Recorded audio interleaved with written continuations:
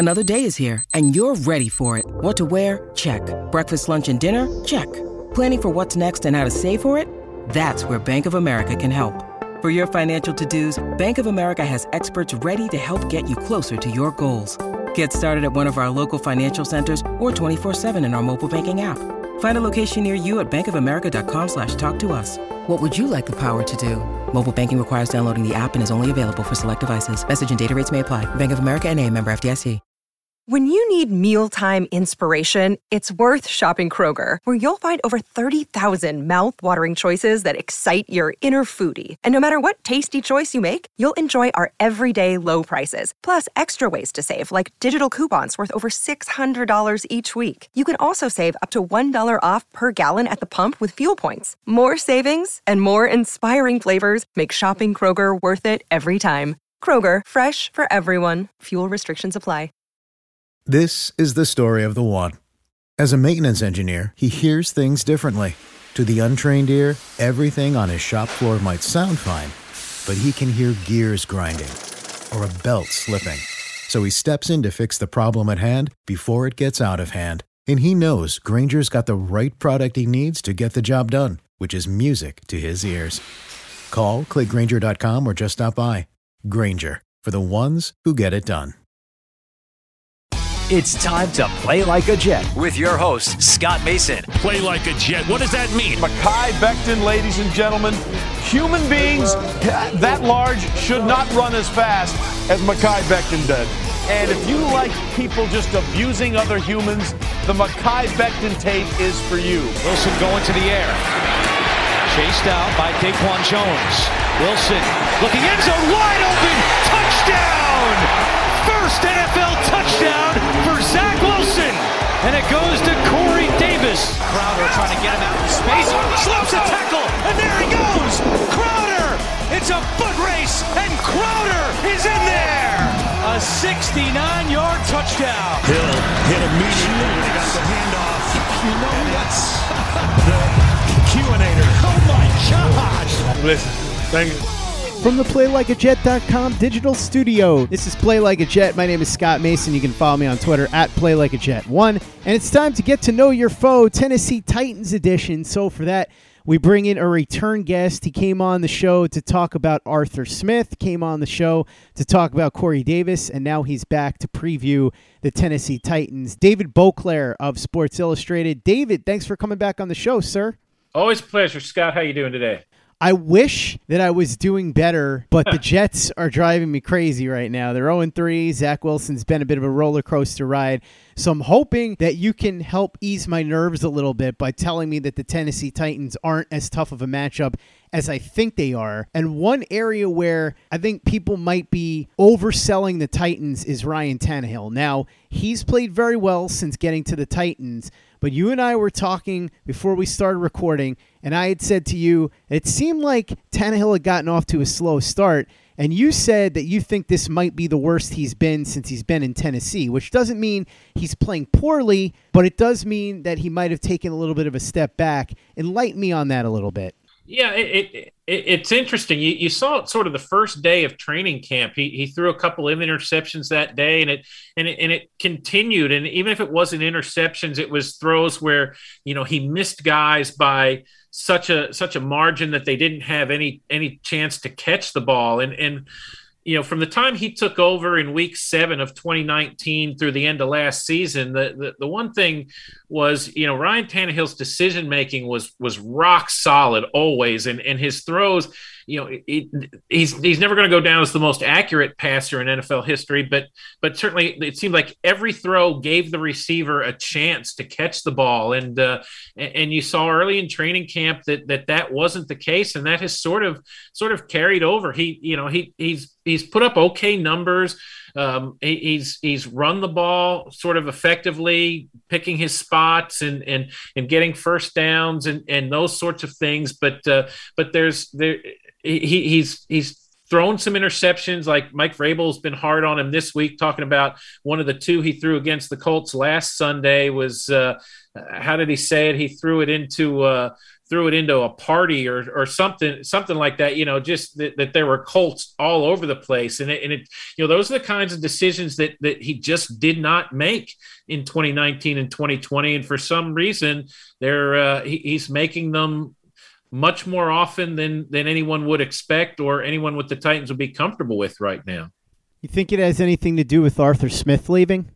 I do. I think that was one thing. If you go back and look at 2019 and look at the offensive numbers in the first 6 games of the season when Marcus Mariota was the starting quarterback, and starting from game 7 on, when Ryan Tannehill took over, there's a dramatic difference there, and those guys both over the last year and a half had sort of talked about it, but I don't know that they even knew how to communicate it effectively, but you heard it often enough, and reading between the lines, they really, really saw the game the same way and understood the game the same way and thought the game the same way.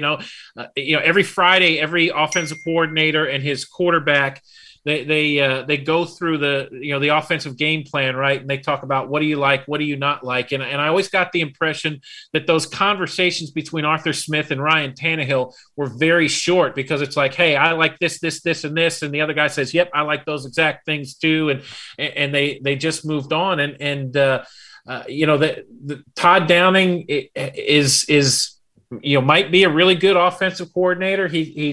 He didn't look good against the Cardinals. He's looked much better the last 2 weeks calling plays, but I think it's going to be really hard to replicate the rapport that Tannehill had with Arthur Smith and sort of the comfort level there. So I do think there's bound to be a step back there in some way, and maybe that's what we're seeing. Play like a Jet. Play like a Jet. With Tannehill struggling and the wide receiver situation, which we'll get to in a little bit, I'd imagine in this game they're going to lean even more heavily on King Henry, who has been just about as dominant as ever this year so far. He's remarkable. All the analytics, all the stats. There's almost not a number you could point to coming into this year that wouldn't say Derrick Henry is due for a regression. Well, here we are at the end of September, and he just had the best September of his career in terms of yards and in terms of carries.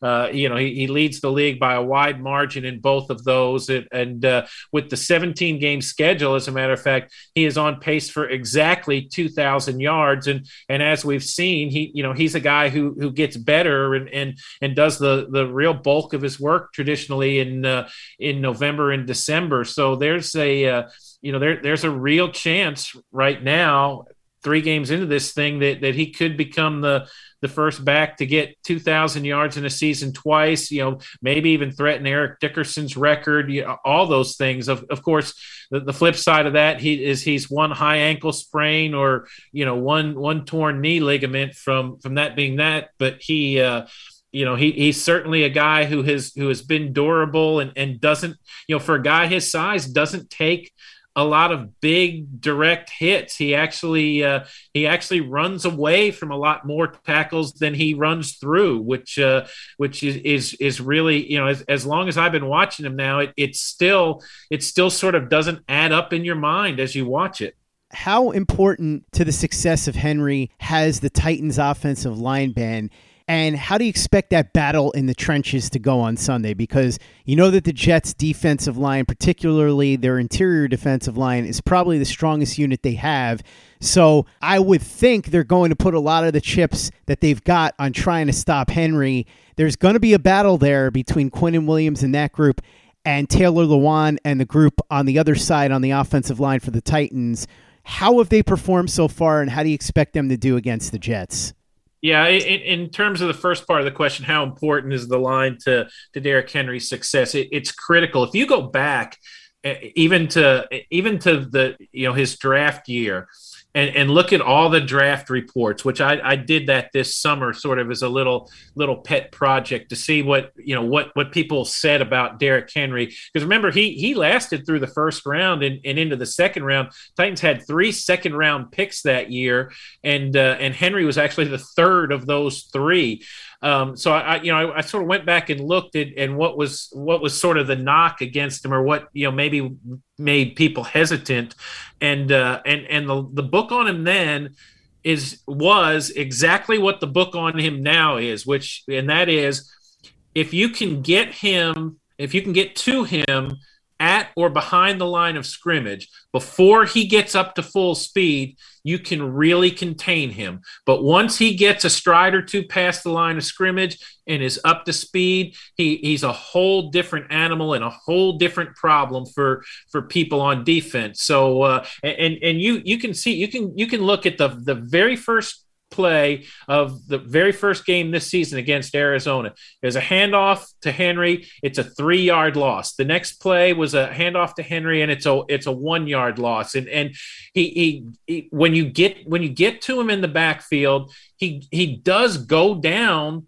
remarkably easy. And there's any number of examples of this if you can find them over the course of his career. They're not going to show up on any of his highlight reels, obviously, but once he gets a couple strides and gets up to speed and gets past that first level, he really looks like a different back. He's much harder to bring down. So the offensive linemen don't have to blow open these huge holes for him, but they do have to make their initial block and give him just a little bit of a crease, and from there he can do the rest. So that being said, it's this is a group that has largely been together for 2.5 years now. Other than the right tackle, which they keep rolling through people there. They're on their 3rd different right tackle in as many years. But the issue, the potential problem for this line is center Ben Jones, left guard Roger Saffold, left tackle Taylor Lewan. They're all 30 or older. They're all sort of dealing with injury issues already this year. I don't think there's Taylor Lewan has already missed 1 game. I don't think there's any way that these 3 guys don't each miss some time during the year, and there might be times when 2 or all 3 of them are out. They're just sort of I have more. If I was the Titans, I'd be more concerned about those 3 guys holding up and making it through a 17-game season right now than I would Derrick Henry, even given all the workload he's had the last couple of years. David, a case could be made that the Tennessee Titans have the best 1-2 punch in the league at wide receiver with A.J. Brown and Julio Jones. They've accounted for the vast majority of the passing offense, which is not a surprise. However, they're both hurt, and there's a lot of question as to either one of them playing on Sunday against the Jets. Obviously, if either one of them or both can't play, that becomes a huge advantage for the New York Jets. Chester Rogers has been a surprise. He's gotten in there a little bit and gotten some production. So has Nick Westbrook. But if Brown and Jones can't play, I would think that this is going to be even more of a run-heavy offense on Sunday against the Jets, because Jones and Brown are such prominent pieces of that offense that if they're not there, I'm not sure how else you game plan, because, again, Rodgers and Westbrook have been a surprise, but I don't think they're good enough to do it on their own. Yeah, if Brown and Jones both don't play, that's when you bet the under, right? You automatically go there. We'll start with AJ Brown. He's put up some rare numbers. When you talk about the number and the types of guys who have put up 1,000 yards plus receiving in each of their first 2 seasons in the NFL, then you throw in the touchdown numbers. I believe it's 20 for AJ Brown coming into this year.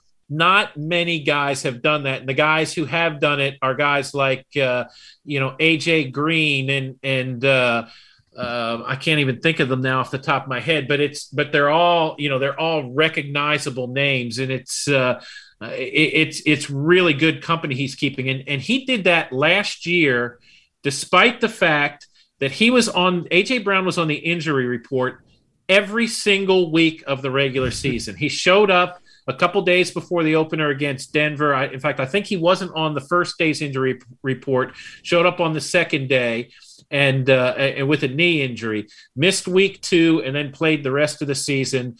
And at times he was listed on there with a shoulder injury. At times it was an ankle injury. At times it was ankle and knee. I mean, he dealt with all these things, ended up having surgery on both knees. It wasn't reconstructive surgery, but it was a procedure on both knees at the same time after the season. And it speaks to sort of his toughness and his willingness to play through things and whatnot. Now you fast forward to this year, he got off to an amazing start in training camp. I mean, literally, Titans defensive backs couldn't cover him. They could admit as much. They were laughing about it. They're like, this guy's a joke right now. Like, we just can't do anything with him. And less than 2 weeks into camp, all of a sudden he's missing practices. He's being held out. He's been on the injury report every week so far this year.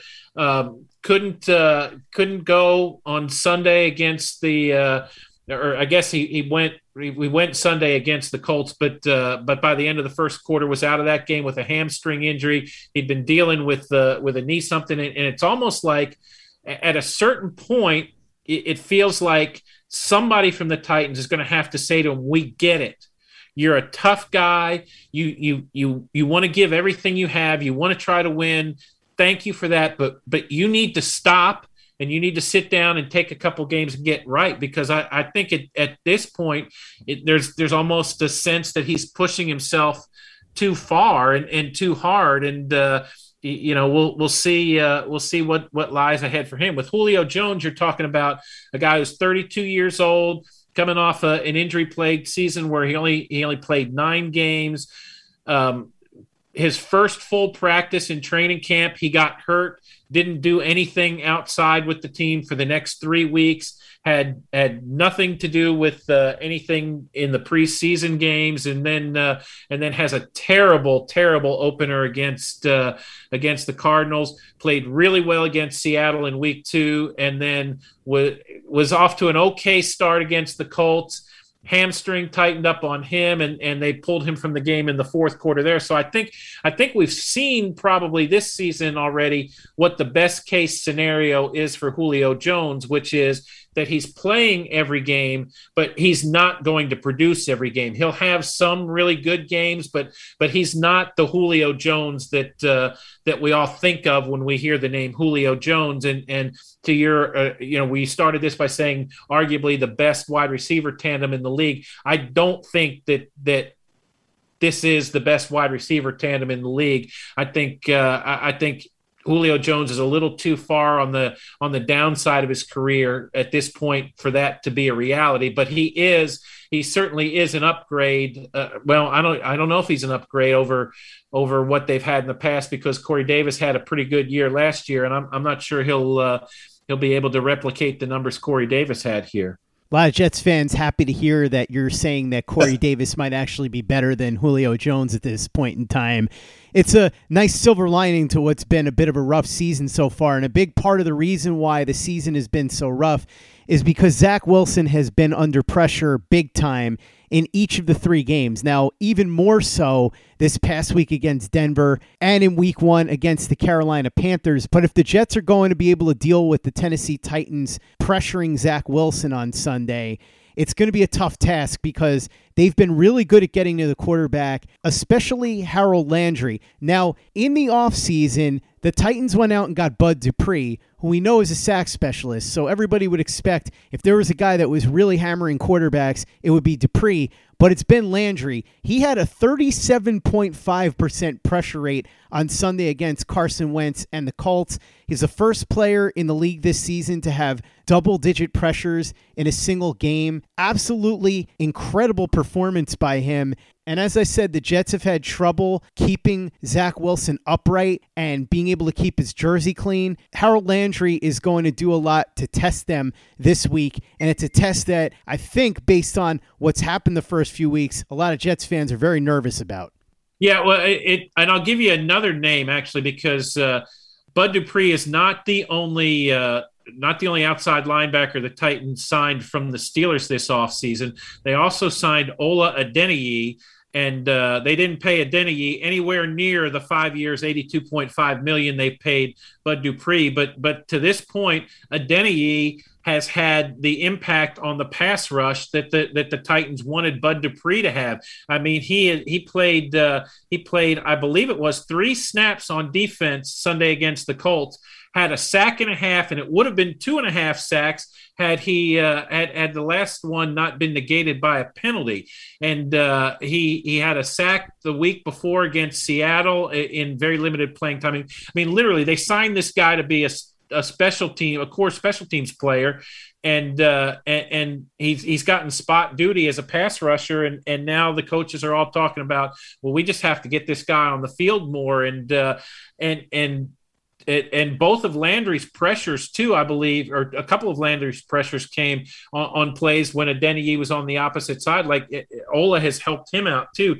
Dupree didn't play against Indianapolis on Sunday because he's still kind of on the mend from reconstructive knee surgery last December. In the first 2 games when he did play, he certainly doesn't look like Bud Dupree. I don't think Zach Wilson is going to come out of this game seeing Bud Dupree in his nightmares. We'll put it that way, because I don't think the two are going to get acquainted. My guess is that Dupree will probably sit this one out as well, and they're gonna really let Adeniyi show what he can do, maybe as a regular on the defense, and see. So that's really going to be the guy to watch for, I think, for Jets fans this week.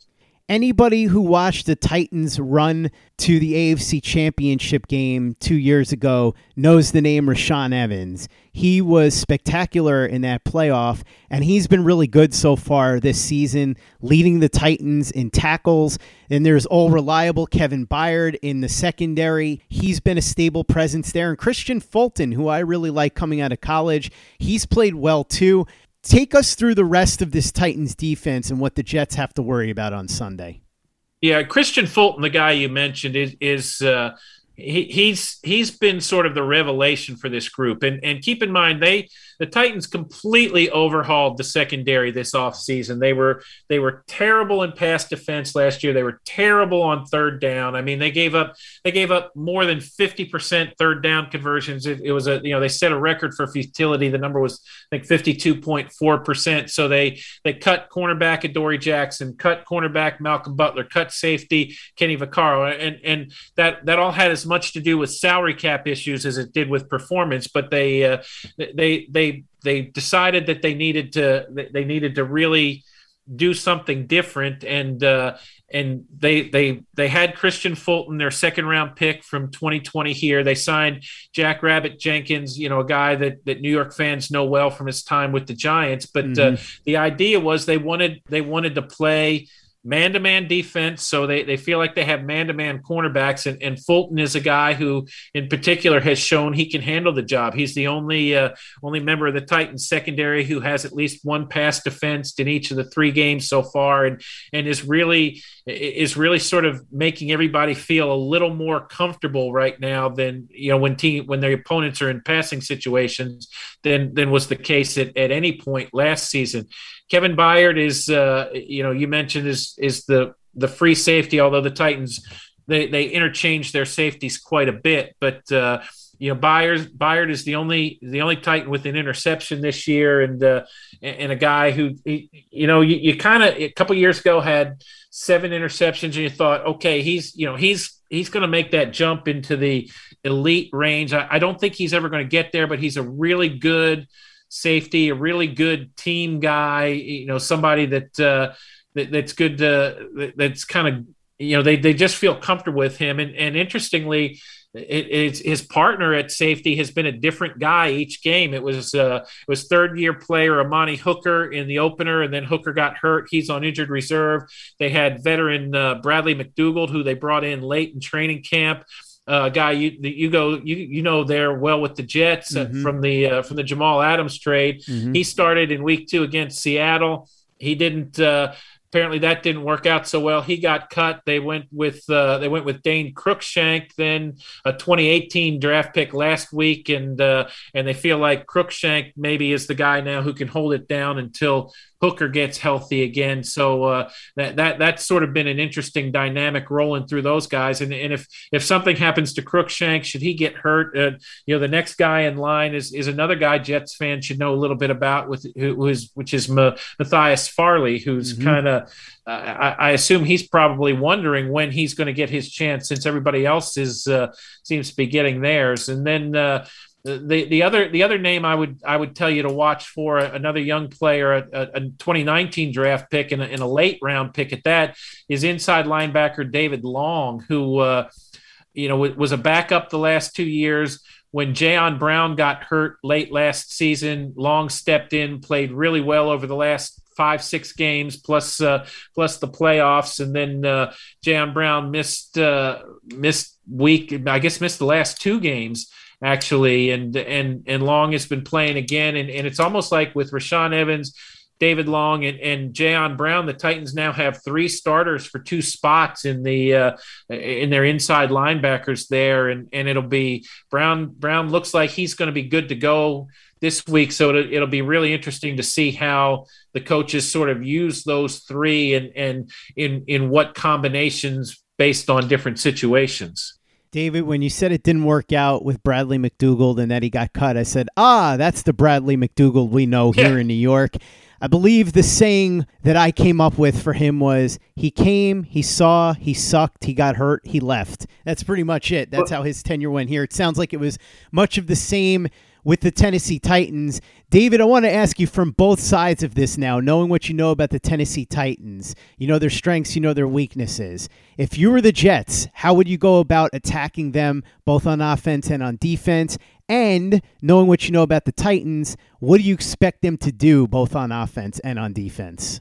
Yeah, if I were the Jets, I would be very aggressive up front. I would bring extra bodies, to try and outnumber the offensive line, get to Derrick Henry in the backfield, as I said beforehand, and see if you can force Tannehill into some of those bad throws by sort of taking advantage of that offensive line that isn't completely settled right now.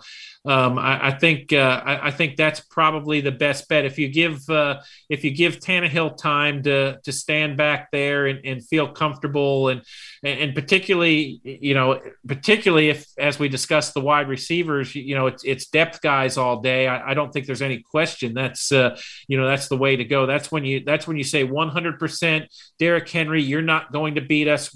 Somebody else is going to have to, and if you think it can be Nick Westbrook-Akina or Racey McMath or Chester Rogers, then Godspeed. But that's the way it's going to be.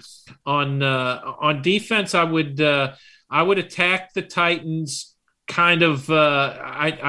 I'd go more toward the perimeter, I would say, and don't try to test the inside of the defensive front. They've got, Jeffrey Simmons is a guy we haven't talked about, but their 2019 first round draft pick. He's a real dynamic player in there and can sort of disrupt things on the inside. I think you're better served sort of running some of the jet sweeps and swing passes and trying to draw the cornerbacks up a little bit, because then you can take some shots. Everybody.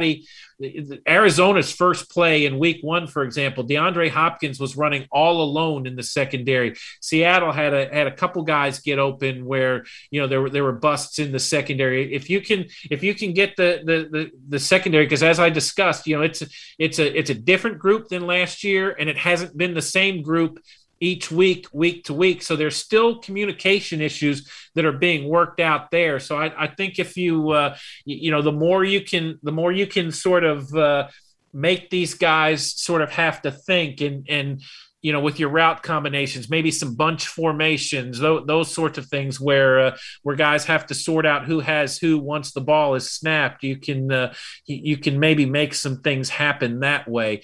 When the Titans have the ball, I think you're going to see a whole lot of Derrick Henry early and often. That the number to sort of watch for is 12 to maybe 15 carries. If he gets that number in the first half, chances are it's going to be a long second half for the Jets defense, because once his carries start adding up, then you see his yards start to really grow in the second half traditionally. And that's what we've seen the last 2 weeks. It was 13 carries in the first half at Seattle. It was 15 carries in the first half against the Colts.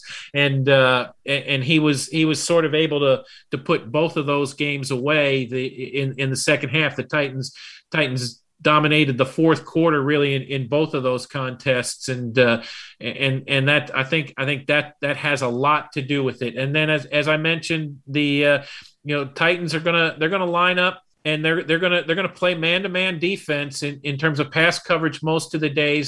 The one thing you can say is, under defensive coordinator Shane Bowen right now, is they are much more aggressive with their blitzing than they were under Dean Pease. And then last year, when they didn't really have anyone with that title, there was sort of no identity to that defense. But Shane Bowen has shown he will blitz, and he will blitz often. So, there are some of those opportunities. It's not going to be like they're dropping 7-8 guys into coverage all day long. So if you can create some communication issues, there will be opportunities to take some shots down the field, or to get some run after the catch if a guy's left sort of unattended, say running one of those shallow crosses.